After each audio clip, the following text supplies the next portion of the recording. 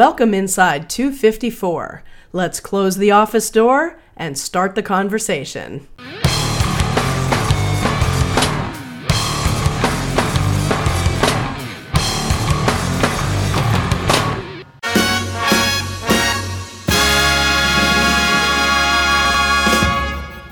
Calling all high school and college teachers.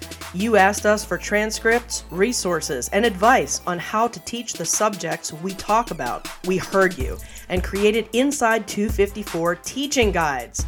High-quality resources are expensive, and we know you don't have much money, so we priced our guides cheap.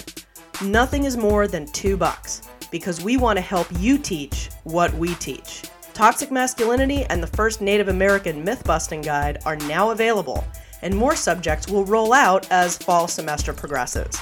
You get lecture notes in the form of a narrative transcript of our discussion of the subject, ready-to-print handouts of writing topics, discussion questions, and a bibliography resource list with active links that work. Go to teacherspayteachers.com or download the TPT app and search for Inside 254. Download your own Inside 254 teaching guide today. The talk around the table today is abortion rights and the chipping away or the potential chipping away of Roe v. Wade. And so, like we often do, we're trading up taking point. Colleen is going to take point on this episode. She's done a ton of research. You should see the amount of papers sitting on the table right now. I don't know where you're planning on taking us or how you're starting, but I want to ask you, what I've been seeing is either extreme despair for a lot of women thinking that this is basically the end of the world as we know it, like abortion's going to be illegal, women are going to be forced to have babies and there's no recourse or way to stop it or fix it or even make it better. And then I also see some women, some feminists coming up and saying, well, actually, it's already really hard to get an abortion in about 28 states. So really not a lot's going to change because the states that say, yep, abortion's legal and it's available to you, they're probably not going to change because it's a state law.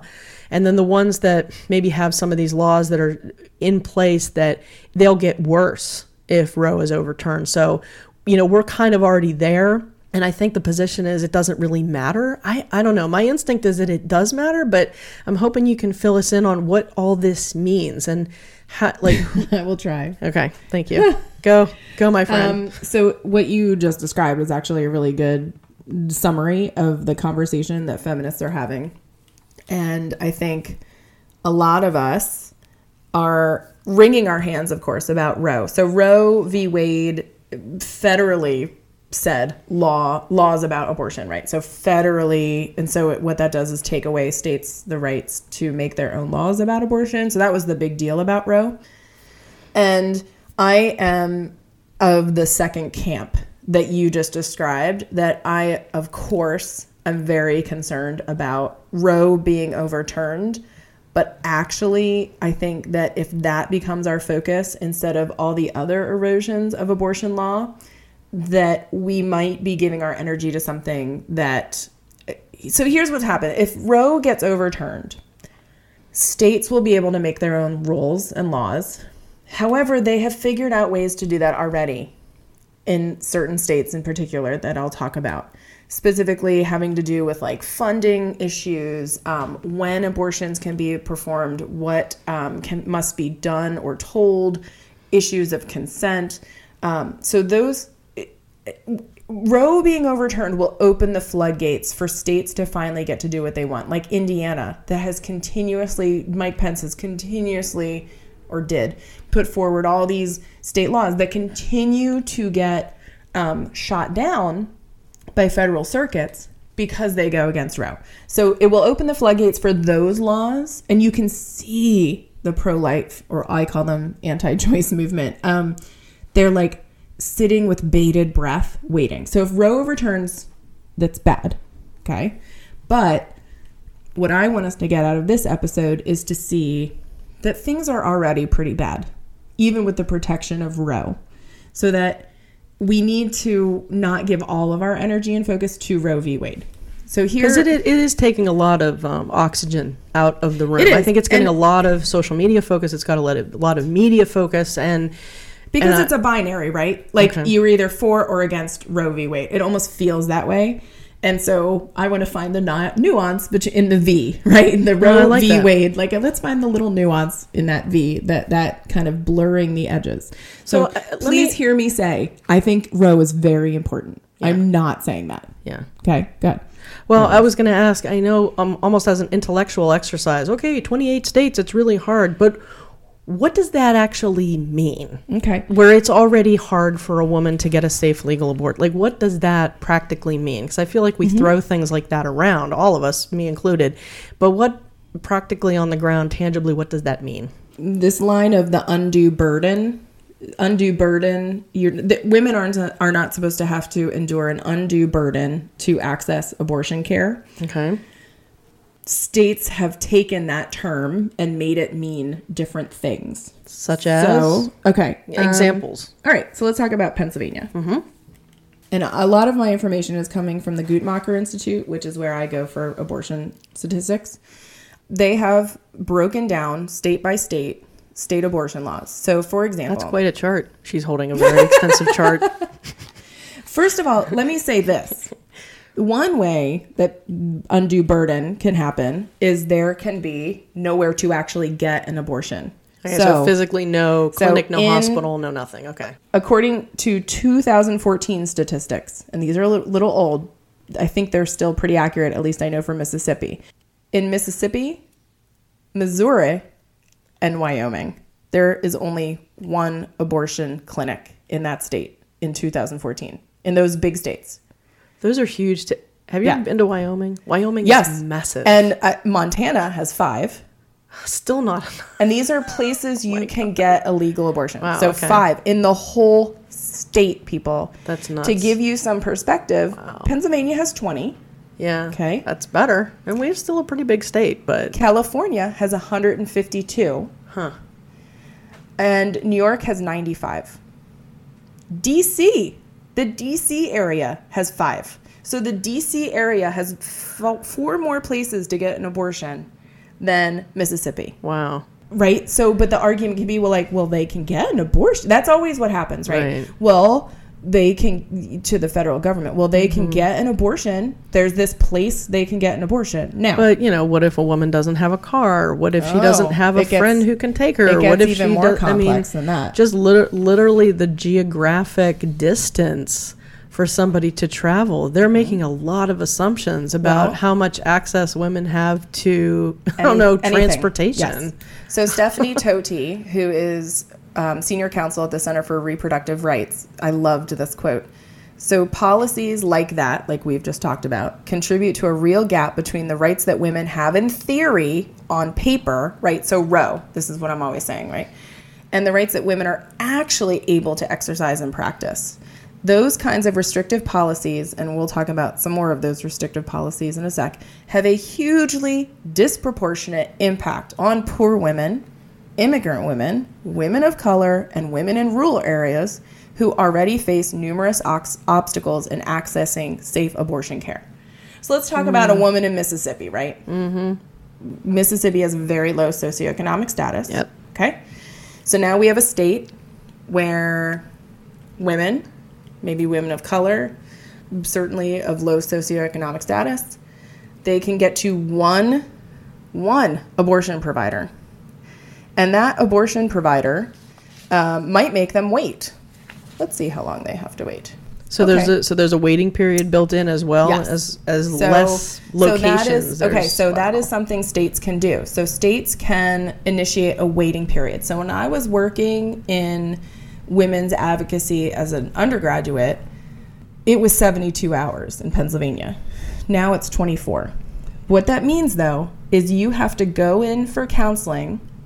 That counseling can include, in some states, mandated counseling having to do with specious science, such as saying that abortion causes breast cancer, fetal pain, or negative psychological effects. So in Kansas, it is required that counseling that a woman gets, she must sit there and listen to information that is wrong scientifically. Now, Pennsylvania doesn't have any of those 3. This is what I'm saying. Like, each state is different. She's going to have to sit there and listen to that And then she's going to have to wait 24 hours until she can actually have the procedure. In some states, like Missouri, where you got your ass to the one clinic, you have to wait 72 hours. So in practical terms, if a woman were to have the money, have the transportation, be able to drive to wherever this location is, like I'm thinking about Pennsylvania, it takes 5.5 hours to get from one side of the state to the other. So assuming you have the money, and I don't know about the rest of these states. I know Wyoming takes longer to get across, but anyway, so the woman has the money. You're making that assumption that she's got the transportation, so she gets there, and now she has to find a hotel room and stay there after her initial consultation and wait for 24, 48, 72 hours before she actually goes in. That sounds like an undue burden to me. Well, but all this is legal. Why? How is that legal? How is that not an undue burden? Explain, because I can't explain I don't understand why that's not. That sounds like an undue burden to me. I can't explain it to you, but in North Carolina, the waiting period is 72 hours. In Alabama and Arizona, it's 48 hours. And we haven't even talked about who has to sign off on that abortion if you are under 18. So let's add that into a mix. Now you are an under 18. Oh my God. So now let's talk about if you're under 18 in Missouri and you're underage, you also need your parental consent, not notice. Okay, so there's a difference. Wow. So like one would be notifying the parent. Exactly, but not signing off. Okay. So now imagine this. You also, because, everybody has loving parents that care about their health. And if your parents say no, you have to go before a judge. Wow. So imagine now, you are poor, right? You have no money. You have gotten to the place. You have done your ridiculous counseling that's mandated about things that have been proven not to be scientifically correct. And now you might also need to go before a judge to get this abortion because no parent will consent to it. Okay, let that I see that sinking in. And I'm seeing and then the judge says no. And so now the young woman is forced to have a baby against her will and will either it stops there. Like she's forced to have a baby that she either now has to keep and figure out a way without any money or support network to support, or she has to give it up for adoption, which is it can be an extremely emotional and sort of possibly devastating, especially when you've been forced to have a child you didn't want. I mean, that the levels of psychological damage and emotional damage, to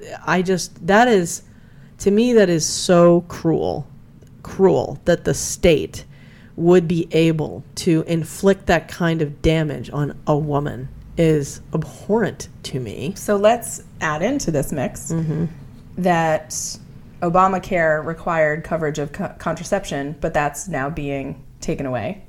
So, couple these, and Todi says, when you think about combining that with reduced access to safe abortion care, it's just a recipe for disaster.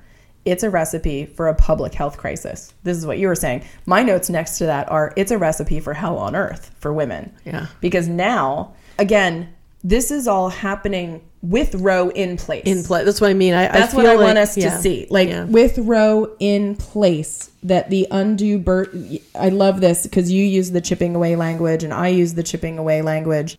I really like the language Dawn Johnson uses.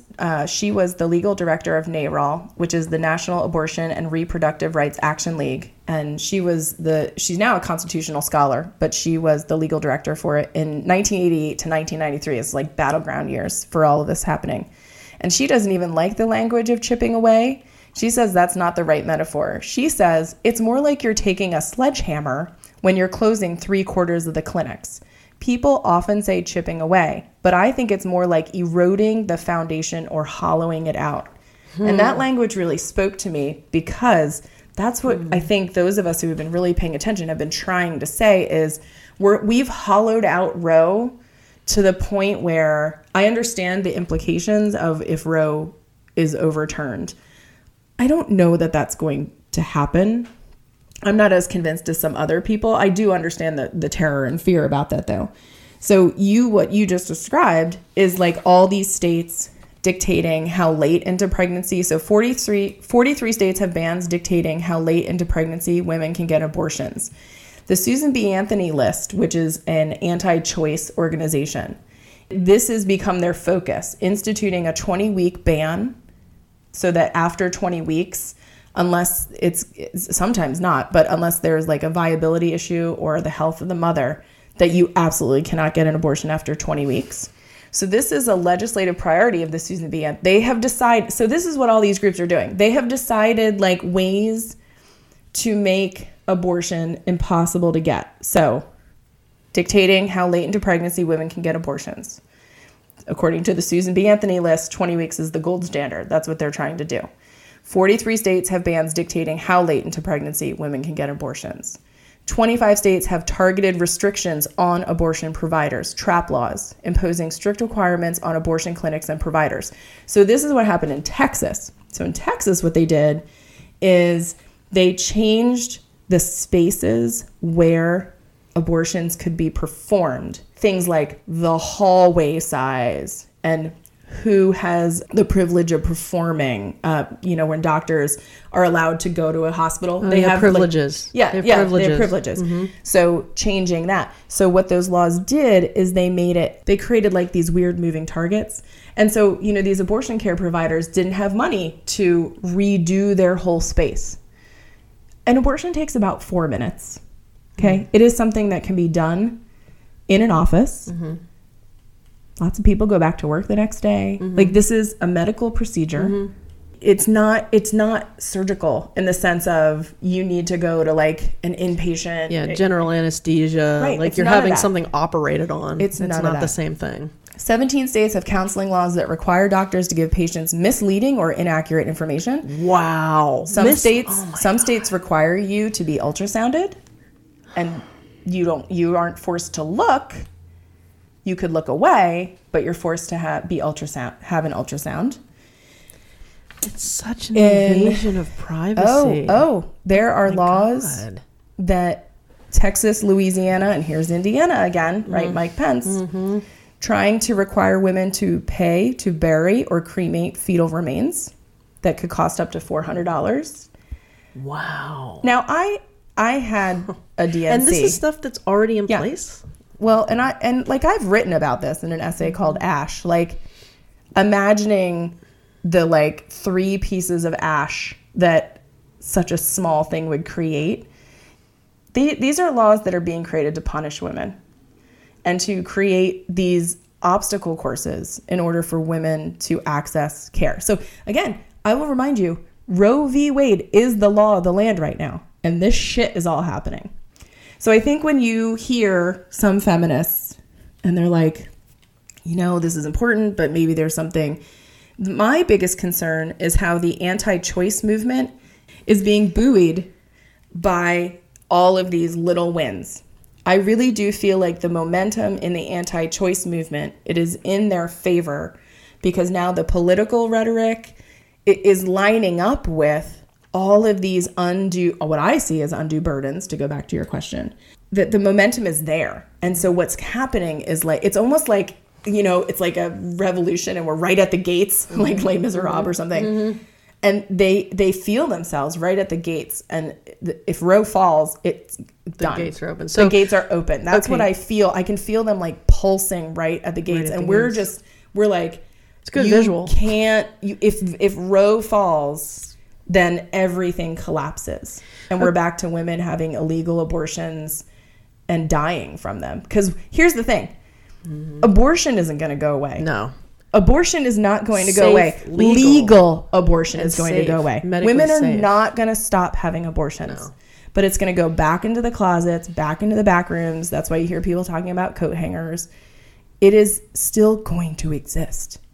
in order to end this table talk, is there anything positive that we can think about? Like, well, now, because really all we're doing right now is in a waiting pattern. We have to see what happens with the Supreme Court nominees. We have to see what happens with the Senate. We have to see what happens with the midterm. I mean, there's a lot of moving parts here. There's some things that are up in the air. We're not really sure exactly how this is going to all play out. We're all trying to prognosticate and spitball as best we can based on history and what we're seeing now. Like, I appreciate you laying all that out of what's really going on, because I wonder if everybody realizes what's actually already been going on. And I like that visual of they're at the gates and they're standing there, they're ready to burst through, and it's this one linchpin moment, that this Roe decision, that is holding back the floodgates. So not prognosticating, if something happens or doesn't happen, but like, what can we do? What do you think we can do right now? So one thing we can do is work to protect Planned Parenthood. Planned Parenthood has become this cudgel, right? It's constantly getting beat upon because it does provide abortion care. I would recommend you go watch their abortion care videos. It's very matter of fact. It's like, here's what it's going to be like. They tell you about different state laws. We have to protect Planned Parenthood because often that is the only place that does abortion care. And the government doesn't give Planned Parenthood money. I want to remind everybody of that again. The government, if a client has Medicaid or some other government subsidized insurance, then that money is paid. But not all states even allow that to happen. So let's remember that. The other thing, and I think the thing that might even be more important, is people need to start #ShoutYourAbortion. That's something that Lindy West started years ago. I've seen that. If we do not end the stigma and shame surrounding a medical procedure, and it's going to be so much easier to push it back into the dark corners. Everybody's got a different story, and everybody needs to make a different choice about how they feel about that. I have never had an abortion, so I don't know. I don't know what that's like. Yeah. I have had a pregnancy that needed to be terminated, and I can talk about that openly and honestly, but I've never been in the position to have an abortion. And frankly, if I were and it were illegal, I have money. Yeah. And I say that all the time. I'm like, my daughter needs an abortion. I'll be able to get her one, even if it's illegal. Like, I understand that there's privilege in even saying you should maybe consider talking about your abortion. But New York Times just ran a piece. There are people talking about it now and coming out of the shadows. Destigmatizing it requires the women who have had abortions to speak out and share. I mean, even if they're not putting it on blast on Twitter, talk to your friends about it. Talk to make it. It's not a shameful thing. So stop treating it like it is. 1 in 4 women will have an abortion in the United States, according to the Guttmacher Institute. That means, our students, our friends, our family members. That's right. Rebecca Traister has written beautifully about this, about abortion in her family and how, her family has had these choices. There are women talking about abortion and the abortions they've had and saying they are grateful for the abortions. Gloria Steinem wrote a really famous essay about how grateful she was for the illegal abortion that she had. I know women that had illegal abortions in the 60s who are so incredibly grateful, for one, that they lived through them, and also that they went on and maybe some of them had kids later when it was a better time. Maybe some of them never wanted to have kids. This is a medical procedure that is being vilified, and it is a medical procedure that only women can have. Right. So obviously this is a site of contestation, and while I care very deeply about Roe and that legislation, I think we need to, if we can and we have the energy, expand our understanding about abortion rights in this country. Thank you, my friend. I think you helped me, and I think you helped our listeners get a handle on the expansion of this discussion so that we don't get caught up in the drumbeat of Roe, because it is taking up a lot of oxygen in a lot of rooms, and we need to expand it. And if that's what you understand, and that's where you feel comfortable in the space, please keep doing that. We need folks to keep doing that. Sure. Let maybe, the people who are studying this, let us just remind you it's more nuanced. But frankly, on your social media feeds, if that's the most effective way to speak to your news feed, then do it, right? Yeah. Keep upholding Roe, because that's a good pillar in this, but it's not the only pillar. Gee, it's like it's all about making choices. Oh, choices. And Imagine that. we will leave you with that. Choice is a good thing. Choice. In all realms. Time for Trumpster Fire. Amanda, Yes, Colleen. we got to talk about Brett Kavanaugh. Okay. What do you want to talk about? Well, I don't really want to talk about him because just to make sure everybody knows who Brett Kavanaugh is, he is Trump's nominee for the vacancy that will be created by the retirement of Justice Kennedy on the Supreme Court. Shady how that went down. Yeah. But we're not going to talk about that. We're going to talk about Brett Kavanaugh, and not necessarily about him, because he's almost like a cipher. It's almost hard to know what he thinks, or we can look at judicial rulings and things like that. And I am not a legal scholar. No, so I'm not either. And SCOTUS blog. That's why I follow SCOTUS blog, because they make do predictions. No, I don't. But I want to talk about how he came to be where he is, and how this is problematic. First of all, the announcement was so creepy. Did you watch the announcement that Donald Trump did? Did you watch it? I did not. Okay, well, let me describe it for because, you. like I said, I was following SCOTUS blog, so I saw it come across my feed. So there was a press conference. Okay. And I watched it live because I'm a sadomasochist. And so Donald Trump talked for like 10 minutes about himself, basically. Of course. And then he announced Brett Kavanaugh, who came out with his wife and his children, which was, I thought, very strange. And Donald Trump kept talking about how, like, Brett Kavanaugh worked in soup kitchens and stuff. And I was like, is that the qualification we're looking for? Because I felt like it was, what I felt like I was watching was a kid applying for college who is really grasping at straws and is like, oh, well, I served in a soup kitchen once, so I'm going to put that down. It was the weirdest, creepiest. Bizarre. I felt like I was watching some weird Stepford thing, and I felt bad for his wife and his children who were standing there. I'm glad I missed it. It was very strange. It was very about Donald Trump and how he was doing this great thing, and then kind of paraded Brett Kavanaugh out, who talked and who was very moved, right? I mean, it was very moved. It's a huge moment for him and his family, and then goes back to Donald Trump. Like, it was very bizarre. I've never seen any SCOTUS announcement like it. It was all about Donald Trump and not about Brett Kavanaugh per se. Although that doesn't surprise me. No. I mean, everything's all about Donald Trump. Trump is for Trump. Always. And forever. It was unbelievable to me. Why am I still shocked by this shit? So then it just like re-exacerbated and opened those wounds about Merrick Garland. And if you remember, Merrick Garland was going to be Obama's presidential or SCOTUS nominee. Yeah. And that was shot down by Mitch McConnell and his cronies because it was too close to the end of Obama. They changed the rules. Right. They changed the rules in order to prevent a sitting president from nominating someone, a justice to the Supreme Court, because it was, quote, too close to an election? Yes. So the rich and deep irony of this now, and I think what you said when we were talking about this before is that you can't have it both ways. No. And I said to you, well, clearly you can. Yeah. Well, if you're the GOP, apparently you do get to have it both ways. You get to block in a nomination that you don't like because for a president who sat for 8 years. For 8 years, just because you just don't like it, and then you get to reverse your own fucking rule and do it anyway when it fits your agenda. I mean, like, honestly, this is playing politics in the worst possible way. But so first, I want to say the mental gymnastics that are being done to explain this away are phenomenal. Mm-hmm. And second, it doesn't matter because they're going to get the seat. And this is all.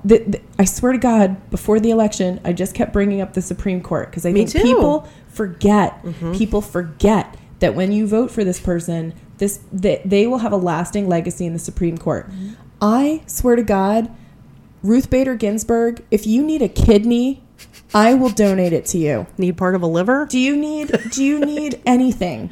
I saw somebody on Twitter say they're going to add 12 RBGs to their nightly prayers. You know, like rosaries. It's like the Hail Mary. I was like, Hail Marys. Sweet Jesus.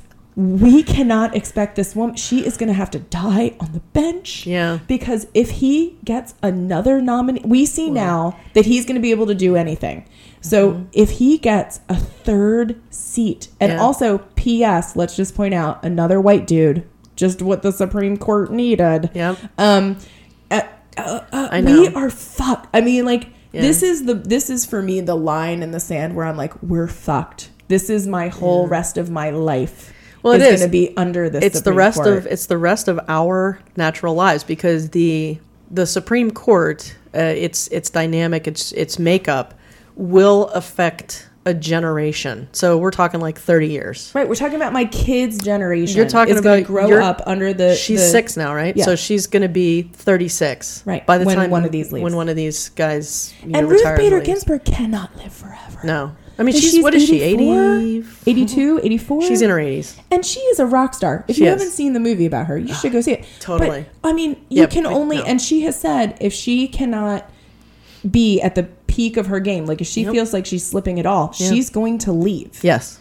And so... Which, honestly, you can't blame her. She can't... I don't blame her. I know, but it's like... I can blame Anthony Kennedy. Yeah, that's a huge burden for anybody to carry. And it is. It's scary, but at the same time, I feel oddly calm because there isn't anything we can do to stop this. The only thing that we can do is if there's any way... See, that's the thing. We can't stop this. The Senate can. But the senators in the GOP have no spine. And quite frankly, a lot of them agree with Trump, and they have no problem with this, because the only thing the GOP has wanted for decades is to overturn Roe v. Wade, and to make abortion illegal, and to force women to have babies that they don't want or need. That's all the GOP wants, is to force women to have babies. They're going to get their wish with this guy if he gets in. Yep. So the only way we can stop it is if there's some way to block it for literally the legislators who are already in office, to block the nomination, to say no, to drag out the nomination process. And if that were to happen, and that's a big fucking if. Huge if. If that was to happen and we wait until the midterm elections, and another big if the Democrats flip the Senate, not the House, because the Senate is the one that confirms nominations. So the Senate has to flip.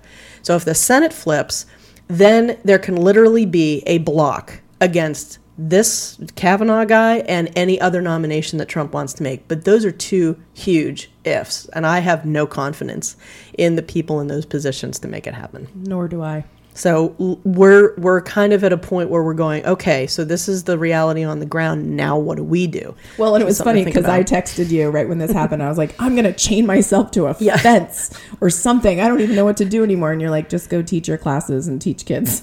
That's a much better strategy. It is. But it does feel so dire. It feels, this feels dire to me. It does. But, generations before us have dealt with big obstacles.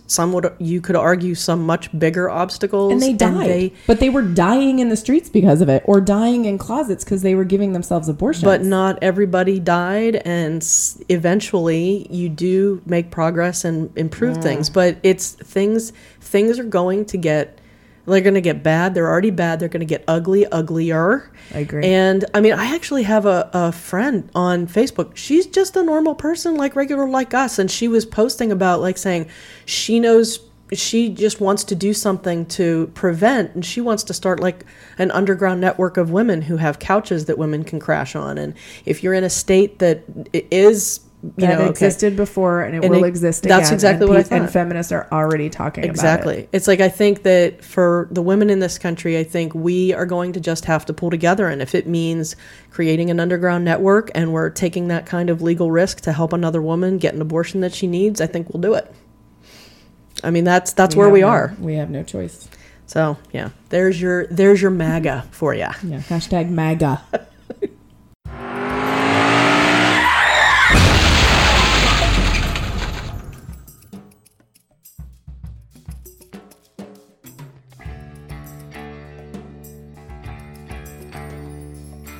I want all of you to get up out of your chairs. I want you to get up right now and go to the window, open it, and stick your head out and yell, I'm as mad as hell, and I'm not going to take this anymore! Hey, Inside 254 listeners. Do you know why we started this podcast? Real talk. To help you process and survive the daily barrage of bad news in the Trump era. Are you worried about the loss of women's rights to our own bodies? Are you angry about the cruelty of the GOP? Are you anxious about the upcoming November midterm elections? Like us, you feel frustrated, angry, sad, and maybe even a touch of despair as you imagine the end of our democracy. We are in this fight together, with you. Empower yourself by joining our community and feel less alone. So instead of buying us a cup of coffee to thank us for the work that we do, contribute $1 a month to our podcast. Inside 254 helps you think clearly about important issues affecting your family, your job, and your community. We need you in this fight. Become a patron today.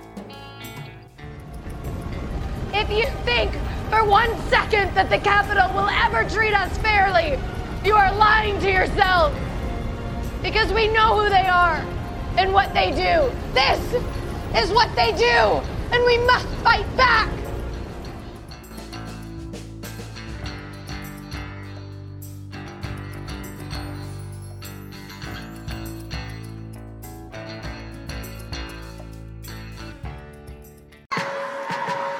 We dedicate ourselves to collective resistance. Resistance to the billionaire mortgage profiteers and gentrifiers. Resistance to the healthcare privateers.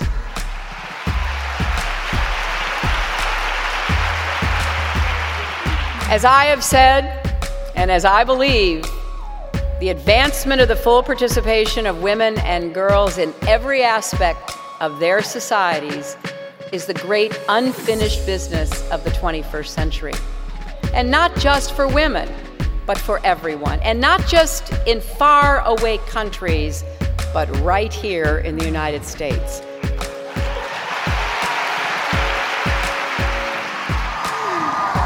Thank you for understanding that sometimes we must put our bodies where our beliefs are. Sometimes pressing send is not enough. If we want to give all of our children a foundation for their dreams and opportunities worthy of their promise, if we want to give them that sense of limitless possibility, that belief that here in America, there is always something better out there if you're willing to work for it, then we must work like never before. This episode's fierce woman warrior is Sharice Davids. This is a tough place to be a woman. I've been put down, pushed aside, knocked out. Truth is, I've had to fight my whole life because of who I am, who I love, and where I started. But I didn't let anything get in my way. Still, it's 2018, and women, Native Americans, gay people, the unemployed and underemployed have to fight like hell just to survive.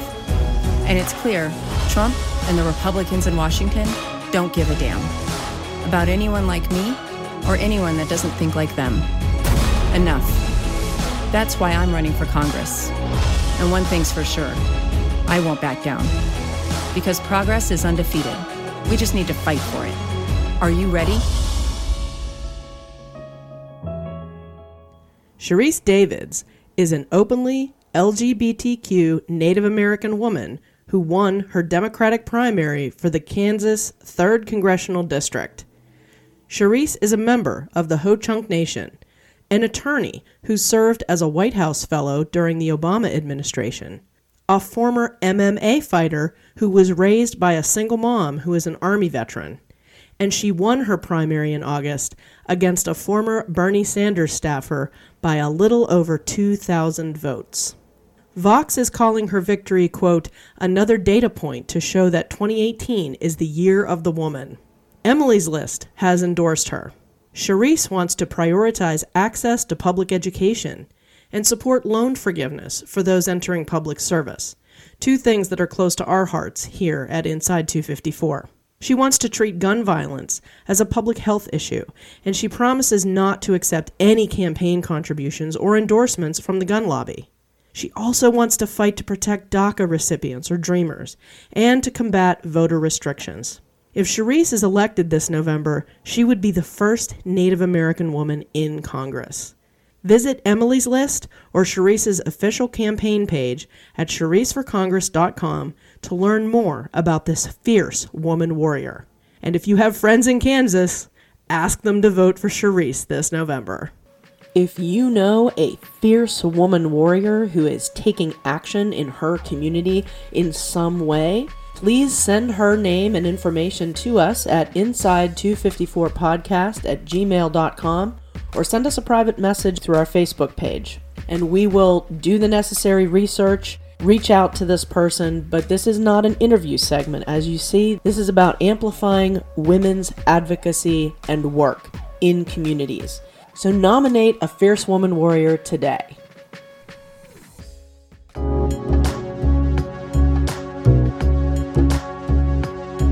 Let's take a time out for a Media Minute.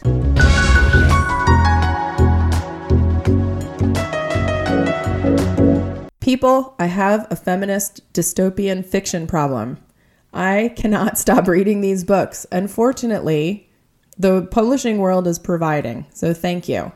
So today I'm going to talk about a little bit about Lenny Zumas's Red Clocks novel, and this falls under this same category that you see this novel mentioned in the same breath as Handmaid's Tale by Margaret Atwood and The Power by Alderman that I talked about a few episodes ago. And I would add to these reviews, I feel like they're really missing out on adding Louise Erdrich's Future Home of the Living God. That definitely falls into this contemporary feminist dystopian fiction addiction that I have. So Lenny Zumas's novel is about abortion. One of the main characters is named Ro. I'm not going to tell you too much about it, but I will say that if you liked all those other books that I listed, Zumas's novel falls under that same umbrella, but its specific focus is what would happen if abortion were made illegal. So if you're interested in anything having to do with that topic, it's a great book. It's also being really well reviewed, again, in the same breath as some of these other books that are out right now. And of course, we know Handmaid's Tale is really popular as well. Check it out. You'll find some of the wordplay delightful. You'll find the themes terrifying. This is like my favorite kind of book. So I admit to you right now that I have a feminist dystopian fiction problem, and I'm going to share it with you. And hopefully these books will keep coming out so I can keep telling you about them.